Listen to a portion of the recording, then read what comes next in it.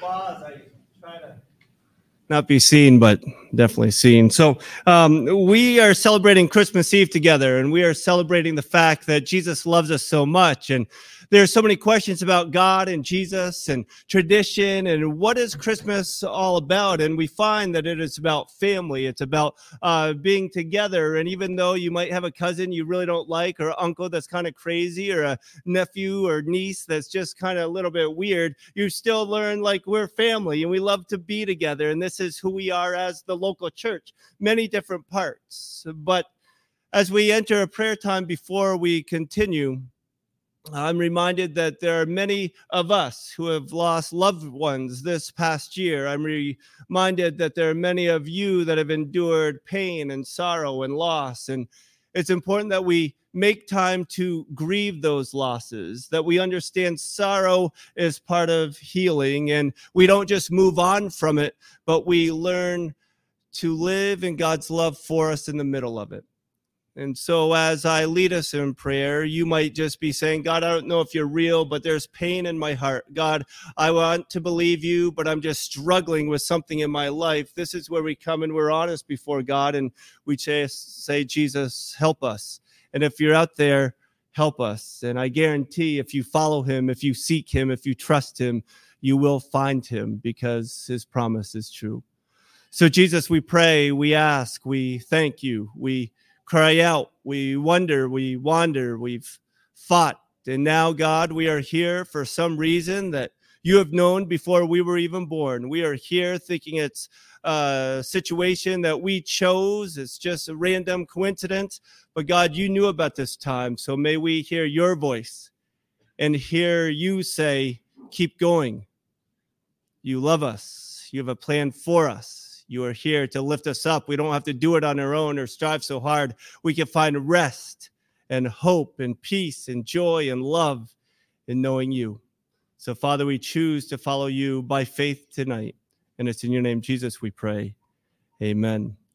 Well, amen. And again, Merry Christmas. I know it's Christmas Eve, and as I share probably every Christmas Eve, I did not really enjoy Christmas Eve services when I was a kid, because our family had a tradition that Christmas Eve we could exchange gifts from our siblings. So the longer we were at church, the longer I had to wait to receive my gifts from my brother and sister that they didn't pick out, but my mom picked out. So I knew it was a good gift, because if it was just something my brother or sister picked out, like we could have stayed at church all night. But we do not do that. It's something about the waiting with Advent. There's anticipation, there's excitement, and this is what we want to look at today. This is Luke 2:7.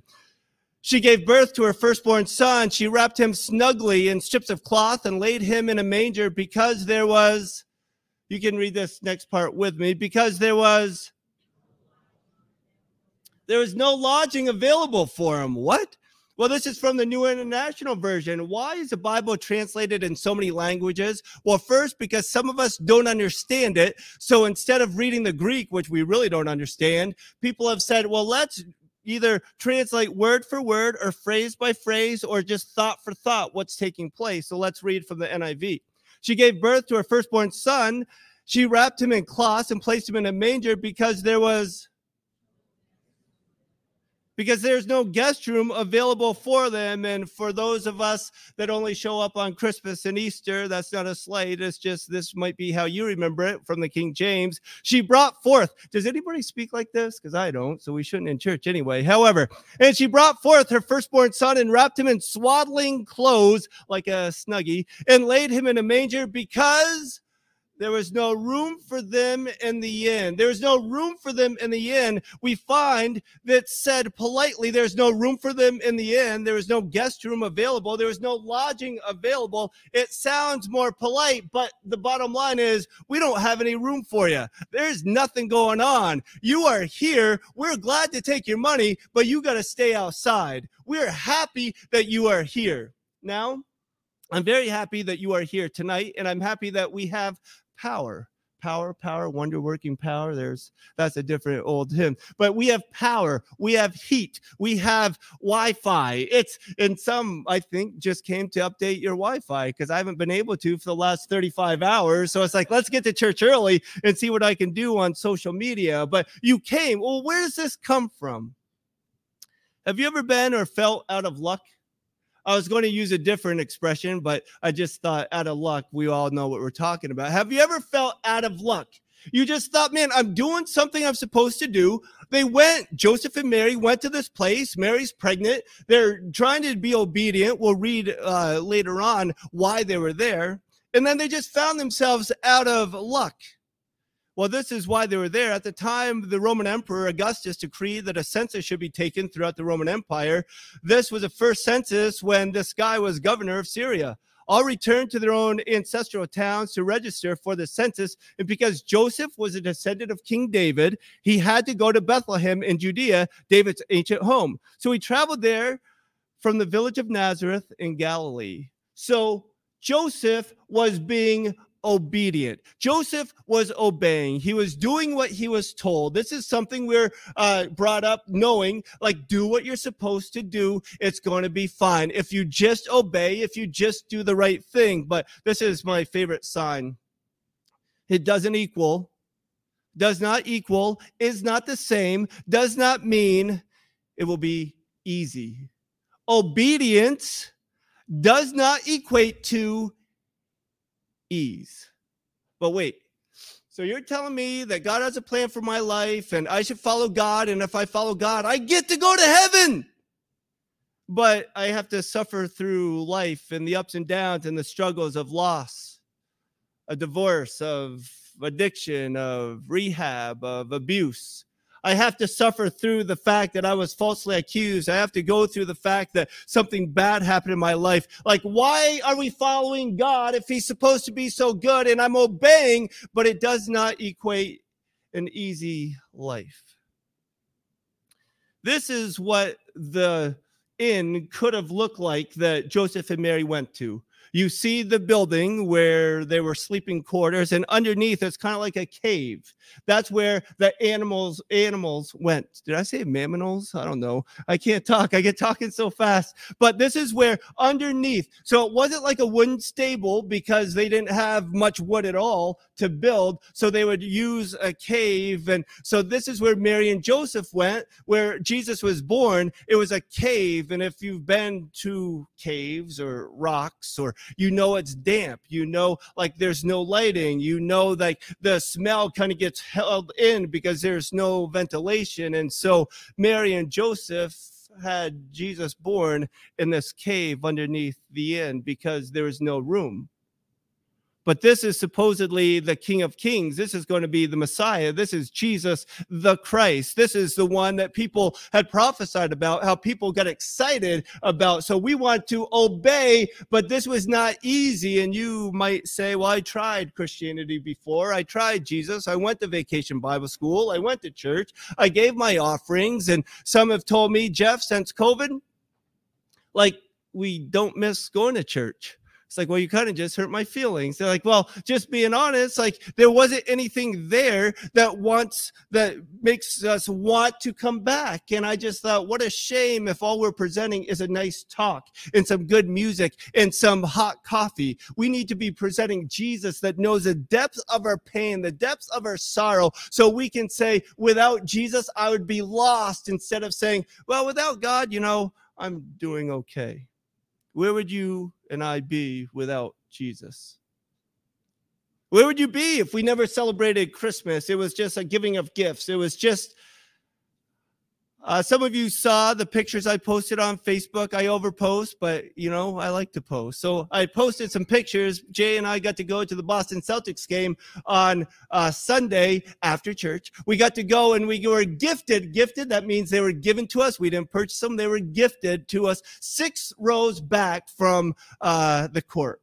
It was amazing seats. And I was so happy to make my other friends jealous. You could pray for me because sometimes I get that way. But I posted the pictures like, this is where we are. I didn't even have to sneak down. I didn't even have to lie. Like, this is where we are. They asked for my tickets. I'm like, yeah, I'm right here. This is where it is. But the trip down, Jay's a freshman in college, a Christian liberal arts school, and she had to take Old Testament survey this last semester. So she's quizzing me the whole way down on, Dad, you're a pastor. What is this? And I'm like, that's a great question. I have to look that up. Well, Dad, you know, this in the Old Testament, this in the Bible, my professor said it's really important. It's very crucial, critical to the Christian faith. What do you think it means? Or what was it? It's like, that's a great question. I got to look that up. And so Jay got bored of my not answers, so she started to play this Christian music.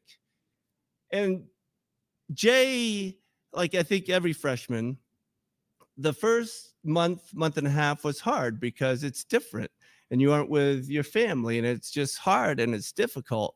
And Jay said, Dad, I know God is so good, but I often ask myself, like, where would I be without him? So this came from Jay as I prepared. Where would you be without Jesus? Would you be in the same place? Or maybe, just maybe, God had a plan for you that you thought you were rejecting him. You thought you were denying him. You thought you were doing it on your own, but you find out that God has loved us the whole time. God has sent us people the whole time to encourage us, to keep us safe. God has been there saying that I love you, I care for you, and I have a plan for your life. Where would you be without Jesus?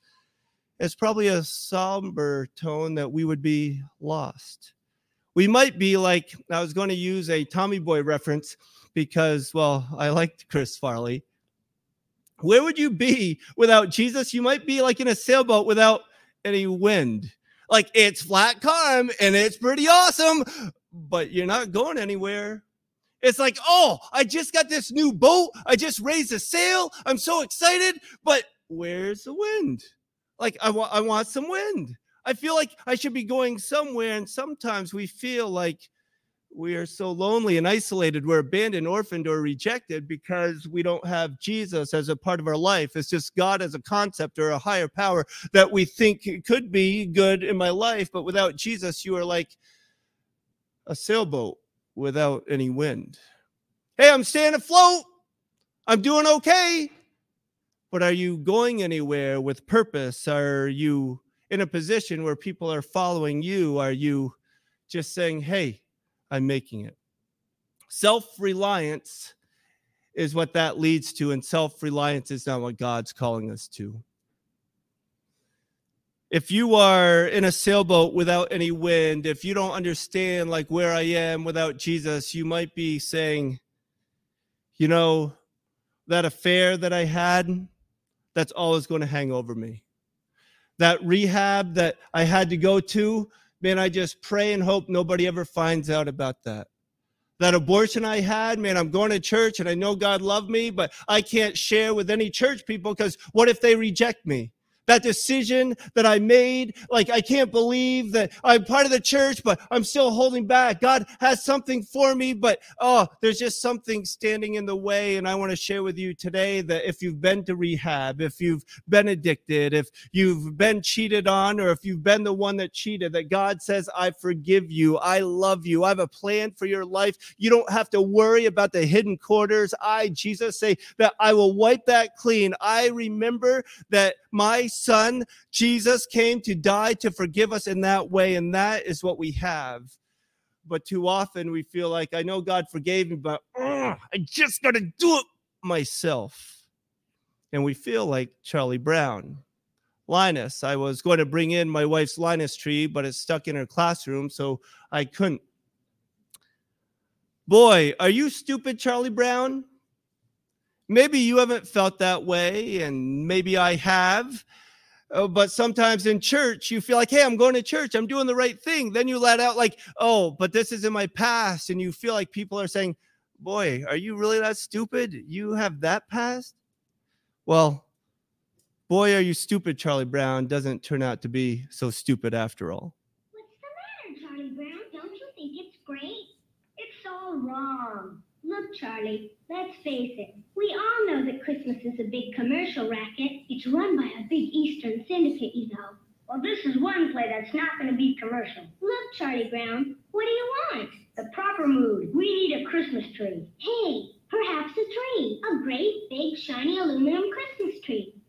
That's it, Charlie Brown. You get the tree. I'll handle this crowd. Okay. I'll take Linus with me. The rest of you practice your lines. Get the biggest aluminum tree you can find, Charlie Brown. Maybe paint it pink. Yeah, do something right for a change, Charlie Brown. I don't know, Linus.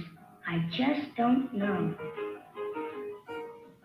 Well, I guess we better concentrate on finding a nice Christmas tree. I suggest we try those searchlights, Charlie Brown.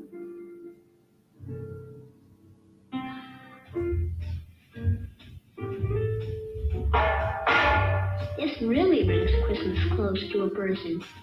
Fantastic.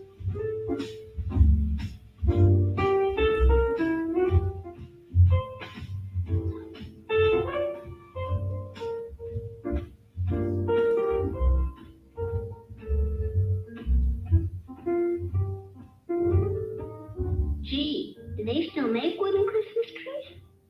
This little green one here seems to need a home. I don't know, Charlie Brown. Remember what Lucy said? This doesn't seem to fit the modern spirit. I don't care. We'll decorate it and it'll be just right for our play. Besides, I think it needs me.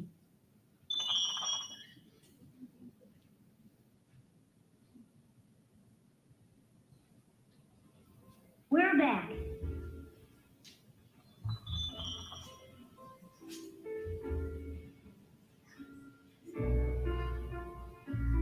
Boy, are you stupid, Charlie Brown.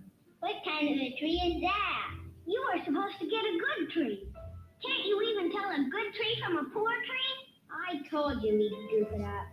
He's not the kind you can depend on to do anything right. You're hopeless, Charlie Brown. Completely hopeless. Rats! You've been dumb before, Charlie Brown, but this time you really did it. What a tree!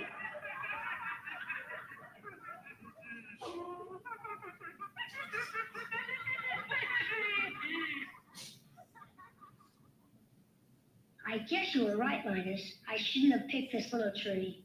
Everything I do turns into a disaster. I guess I really don't know what Christmas is all about.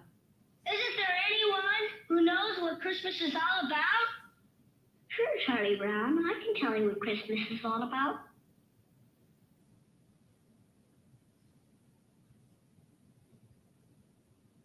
Lights, please.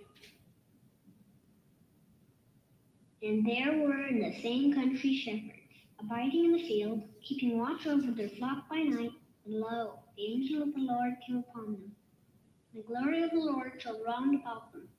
And they were sore afraid. And the angel said unto them, Fear not, for behold, I bring you tidings of great joy, which shall be to all people.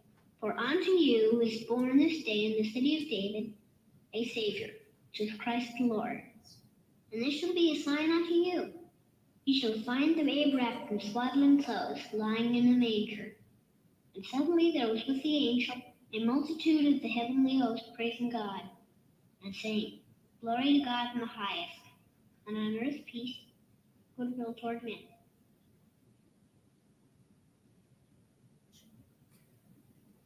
So we began with, there's no room for them in the inn. And we move forward to John 14, 1 and 2. Don't let your hearts be troubled. Trust in God and trust also in me. This is Jesus speaking. There is more than enough room in my Father's home. So it started with there's no room in the inn. You did the right thing, but there's no place for you. You need to get out. You don't measure up. Charlie Brown, are you stupid? You can't get it right. I know you're trying, but there's no room for you. But then we read, if this were not so, would I have told you that I'm going to prepare a place for you? Don't let your hearts be troubled, from the new NIV. You believe in God, believe also in me. Jesus speaking, my Father's house has many rooms. If that were not so, would I have told you that I'm going there to prepare a place for you? Jesus does not lie. He is saying there's more than enough room for you, with your past, with your background, with your sin, with what you hope nobody ever figures out or finds out. Jesus says, give that to me so I can say you are forgiven. There is room for you. I love you so much. I created you that you would have a purpose. I created you that you wouldn't have to be bashful about this thing that happened in your past, but you could say, God loved me so much, he sent Jesus to forgive me of my sins, that I might walk daily with great hope. I might scatter joy and be the lifter of somebody's head. And I can say that Jesus loves you. He forgives you. He's here for you. This is why we celebrate Christmas, not so you can just feel ashamed of, I need a savior and there's no room for me, so I'm just going to sit in the corner and praise God, I'm going to heaven, but man, my life is a mess. Jesus says, no, there is more than enough room for you. Found it also curious how underneath the inn, there's like this little cave. And Jesus, as not just tradition, but history tells us, Jesus was born in this cave. History also tells us that Jesus was buried in a tomb, very similar. The rock, the dampness, no ventilation.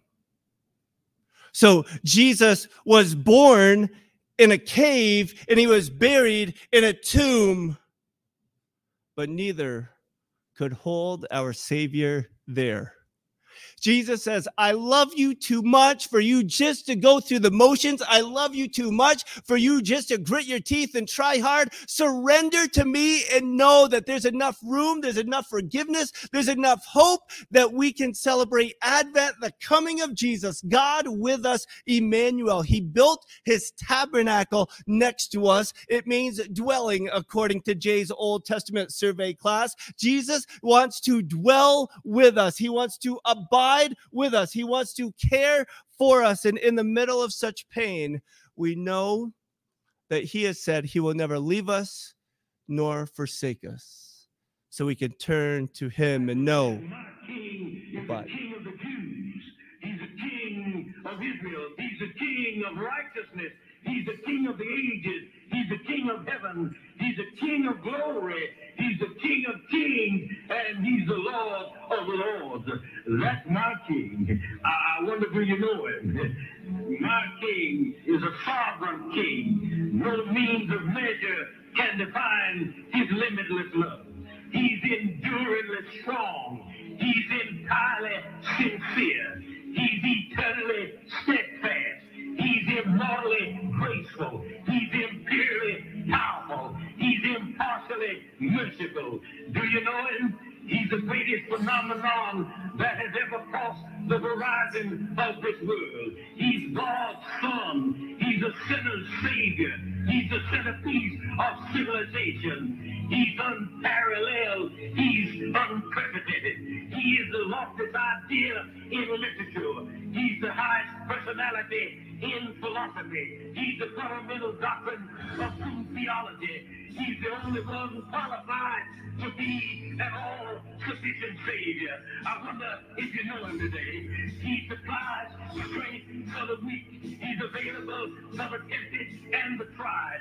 He sympathizes and he saves. He strengthens and sustains. He guards and he guides. He heals the sick. He cleanses the lepers. He forgives sinners. He discharges debtors. He delivers the captive. He defends the feeble. He blesses the young. He serves the unfortunate. He regards the aged. He rewards the diligent. And he purifies the weak. I wonder if you know him. He's the key to knowledge. He's the wellspring of wisdom. He's the doorway of deliverance. He's the pathway of peace. He's the roadway of righteousness. He's the highway of holiness. He's the gateway of glory. Do you know him? Well, his light is matchless. His goodness is limitless. His mercy is everlasting. His love never changes. His word is enough. His grace is sufficient. His reign is righteous. And his yoke is easy. And his burden is light. I wish I could describe him to you. He's indescribable. He's incomprehensible. He's invincible. He's irresistible. Well, you can't get him out of your mind. You can't get him off of your head. You can't outlive him, and you can't live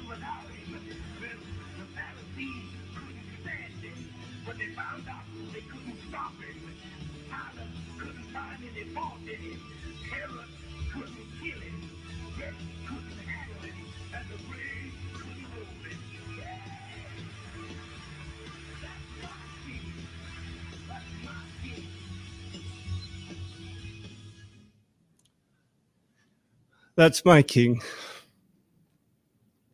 So if you just think that God is out to get you, you just think that life is to be lived full of pain and sorrow. You just think that there's no hope because you've messed up, because sin condemns. Know that your king sent his son that we might live with joy everlasting and know a sense of peace and hope that we can make it through even after 3 years of a pandemic, even after loved ones pass away, even after the diagnosis says the bad thing has returned, even when you've lost your job, even when you are distraught and don't know what to do, the king says he is our savior.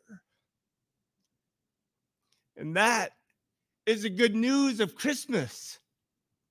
Let's not just hold on and save that for Easter. Let's celebrate that today, that God loves us that much. And we can celebrate, not online, as we did the last 2 years, but we can celebrate and see the smiles and hear the voices and know that we are family, just being beggars, sharing bread with other beggars. So, Kevin, as you come up to lead us, can you just shut off that light? It's going to be going mostly black. And I'm going to light the first candle, and we are going to sing Silent Night. And then as we conclude, hopefully all the lights will be lit. But as you're able, won't you sing Silent Night with us tonight?